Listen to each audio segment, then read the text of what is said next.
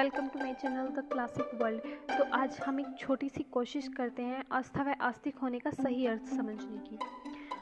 दूसरों को तो छोड़िए, हम इंसान खुद को भी किसी भी हद तक मूर्ख बना सकते हैं।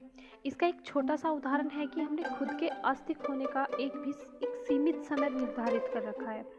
सुबह शाम की पूजा या जब हम मंदिर, गुरुद्वारे या मस्जिद में होते हैं तब हम खुद को आस्तिक पाते हैं, परंतु जैसे ही हम मंदिर, गुरुद्वारे या मस्जिद के बाहर आते हैं तो मानो उस समय आस्था को वहीं अंदर छोड़ आते हैं और बाहर आते ही पूरी तरह से व्यवहारिक हो जाते हैं, या यूँ कहें कि दुनियादारी के रंग में रंग जाते हैं। मेरा मानना है कि आस्था का कोई सीमित समय नहीं है। हम चाहे मंदिर में हो, घर पर हो या कहीं बाहर, असली आस्था वही है जो हर पल हमारे साथ है। हर गुजरते पल के साथ हमारा आस्तिक होना बहुत ज़रूरी है। हम अपनी सुविधा अनुसार हमारे आस्तिक होने का सीमित समय निश्चित नहीं कर सकते। जब हम मंदिर में प्रवेश करते हैं तो वह समय आस्तिक होने का नहीं बल्कि आस्था के सही अर्थ समझने का होता है। वहाँ हमें केवल और केवल आस्था का सही अर्थ जानना होता है, और मंदिर से बाहर आने पर हमें व्यवहारिक होने की बजाय हर पल उसी आस्था का अनुसरण करना होता है।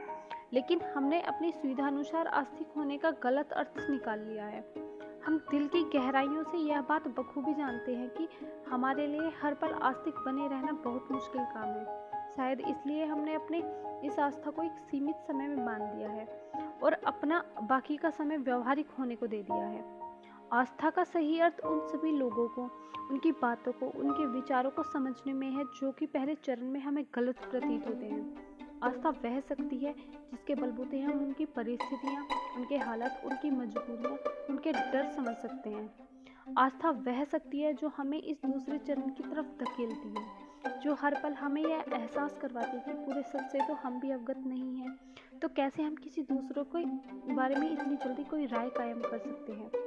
आस्था वह शक्ति है जो यह बताती है कि हर किसी के ने अपने जीवन में बहुत कुछ सहा है जिससे हम अनजान हैं, इसलिए हमें किसी को भी सही या गलत ठहराने का कोई अधिकार नहीं है। आस्था का सही अर्थ यह जानने में है कि उस परमात्मा ने हर किसी को अलग बनाया है और उसके इस दृढ़ रहस्य को समझने के लिए शायद एक जीवन पर्याप्त नहीं है। देखा जाए तो आस्तिक होने का यह पार्ट टाइम जॉब नहीं बल्कि फुल टाइम जॉब है। अक्सर जब हम गुस्से में पागल होकर अपना आपा खो बैठते हैं, असल में खुद के आस्तिक होने का प्रमाण देने का वही वक्त होता है। आस्था का केवल अर्थ अपने हालात, अपनी मजबूरी, अपनी तकलीफ समझना नहीं बल्कि दूसरों के हालात, उनकी मजबूरी, उनकी तकलीफ समझना भी है। पर अफसोस हम उस वक्त खुद को आस्तिक साबित नहीं कर पाते। इस वाक्य के बाद फिर दोबारा उसी मूर्ति के आगे हाथ जोड़कर वो दूसरा इंसान किस तरह बदल जाए ऐसी प्रार्थना करने लगते हैं और किसी तरह के चमत्कार होने की उम्मीदें करने लगते हैं। जब कोई हमारा अपना किसी मदद की उम्मीद लगाए हमारे पास होता है, उस वक्त हम या तो कोई बहाना खोज रहे होते हैं या उसको कोई स्वार्थ ढूंढने की कोशिश कर रहे होते हैं या उसकी पुरानी गलतियां उसके सामने दोहराने लगते हैं। हम उसकी मदद करके खुद को आस्तिक साबित कर सकते थे, परंतु यहाँ भी हम खुद को नास्तिक साबित करते हैं। उसके जाने के बाद नहा धोकर फिर उसी मूर्ति के सामने दोनों हाथ जोड़कर खुद को आस्तिक समझने का ढोंग करने लगते हैं।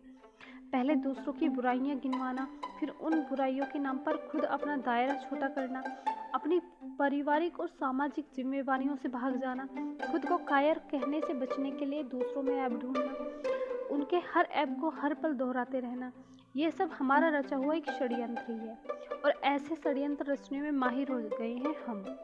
वास्तव में हमारे रचे यही षड्यंत्र हमें आस्तिकता से नास्तिकता की ओर ले जाते हैं।